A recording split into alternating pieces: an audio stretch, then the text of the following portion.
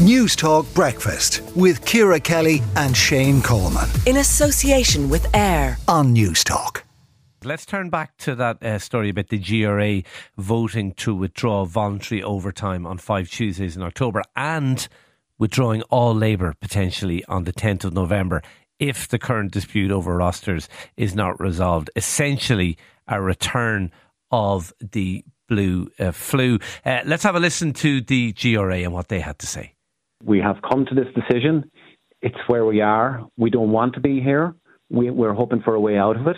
We're highlighting our issues, but we have to take decisions and we have to represent our members. Our members' morale is on the floor, and this is where we are. So it's up to Garda management, it's up to the Commissioner, and I'd say it's up to the government and the government ministers and the Minister for Justice now to listen to us. OK, that was James Morris, or Deputy General Secretary of the Garda Representative Association, speaking to Anton on the hard shoulder yesterday. We're joined now by Dr Pat Leahy, a former Garda Assistant Commissioner in Dublin. Pat, your reaction to this, well, pretty drastic step by the GRA? I think we're in a very unfortunate position at the moment, Shane, and what makes it more unfortunate is that it's playing out in public. So the key stakeholder in all of this, which are members of the public, are listening to this. And there's a fear element to it now for people that are wondering, are the guards going to go on strike on Sunday? Are we going to be without our police service? So look, this is really unsavoury for everybody. And as the Minister has said on several occasions, it's only going to be brought to a conclusion through dialogue, authentic dialogue. So there's nothing for this except they have to get back around the table. And I'm not aiming this at any particular grouping. Everybody that has a stake in this now needs to be around the table. The people that can fix this have to mature in relation to their engagement here. There can be no preconditions when you're entering into a negotiation if it's to be authentic at all. So I think everybody has to take a step back now and take a look at their position, consider what interests they're trying to move in relation to all of this, and get back around the table.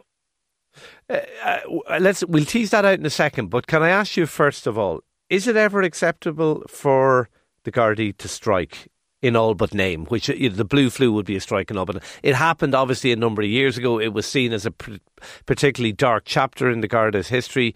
Is it acceptable for the GRA to propose to do that now? Look, in my personal opinion, Shane, it's not. Our police service have to be available at all times. That's the basic requirement. That's what the public, this is what our citizenry expect, is that the police will be there, the police will respond when the public are in need. So from my perspective, no, it's not an alternative. Is it also acceptable for the GRA to issue a directive, to say they're going to ignore a directive from Drew Harris that pandemic rosters will end in November and will instead simply continue to work those rosters after the date? Is that not effectively a mutiny? Well, look, that's a different question, Shane. And when you're dealing with negotiations and hardened positions, I think you have to interpret rhetoric quite broadly. Okay. So I don't think we can fix on the words that are being used, and my experience in negotiations would be that you have to clarify every single word in a negotiation, because the normal understanding is not what everybody interprets from what is being said, even though it might be normal language. So interpretation, questioning, clarification of what is meant by what is being said is pretty clear, Pat, critical to negotiation. Is it not pretty clear? We'll stick with the rosters that we want to stick with. No, that's pretty clear. I hear that. But what you're asking me, is this tantamount to a mutiny? And I'm saying no. In the broader context of, we suppose, the shots fired in advance of a negotiation, I think you have to think very broadly about how it's been used, why it's been used, the rationale behind it. Okay. So look, it wouldn't be safe to comment on that at the moment, because we don't know what the context is, what's behind it at the moment. Okay. If it did come to that, would you... Well, it's the same question, Shane. Do I agree that the guards should go on strike? And I don't agree with that. Okay, no, fair enough. You believe there is scope here? There's still room to avert this? Look, we know history shows us that in every situation where you had polarised parties, the only way forward has been through dialogue, engagement and negotiation. And the Minister has commented in that context several times in relation to this, and I absolutely support her approach to this in terms of she has to get people back around the table to engage in dialogue about this. Now again, preconditions have never assisted in negotiations. They're always a bar to good, authentic negotiations. So I think people have to be mature enough to negotiate without preconditions. Whatever that takes now from all sides, I think that's where we need to be next.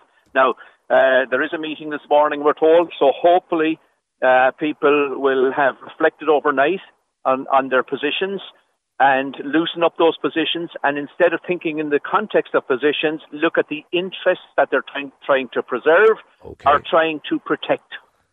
OK, we'll leave it there. Dr Pat Leahy, former Garda Assistant Commissioner for Dublin, thank you for talking to News Talk Breakfast. We're also joined by Julie Galbraith, a partner in employment law at the global law firm Eversheds Sutherland.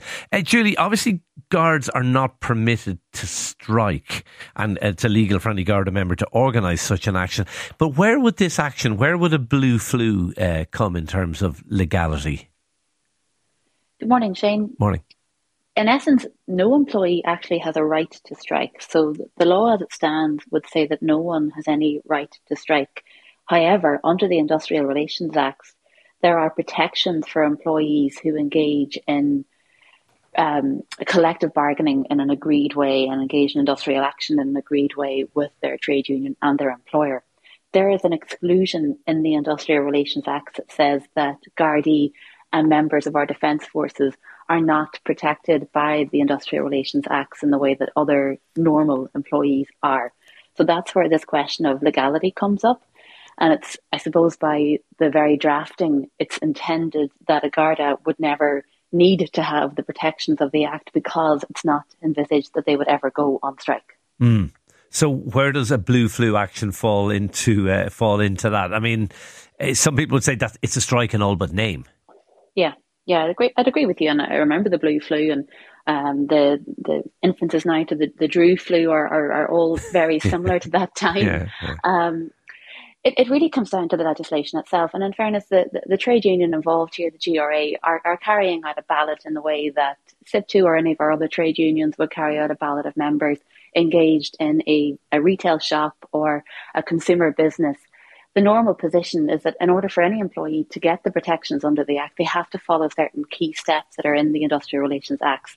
That would include a ballot of members, that would include communications with the employer involved in trying to seek a resolution.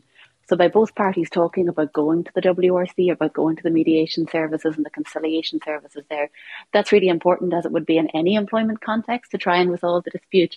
But in essence, I suppose what's being proposed at the moment isn't envisaged in legislation, and therefore it's questionable as to what legal standing that would have. Now, the reason why there are protections for employees will be to avoid penalisation by the employer of the employee, to avoid dismissals, to ensure that there is some protection for them there.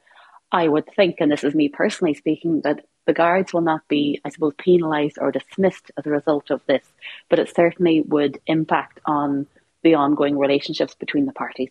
Okay, all right, interesting, really interesting insight there. Thank you indeed. Julie Galbraith, partner in employment law at global law firm Eversheds Sutherland. Thank you indeed for talking to News Talk Breakfast. Let us know what you make of it all. Blue flu, is it justified? Do the guards have no alternative? I have to say, I thought what Pat Leahy had to say was spot on. We need to get both parties back around the negotiating table.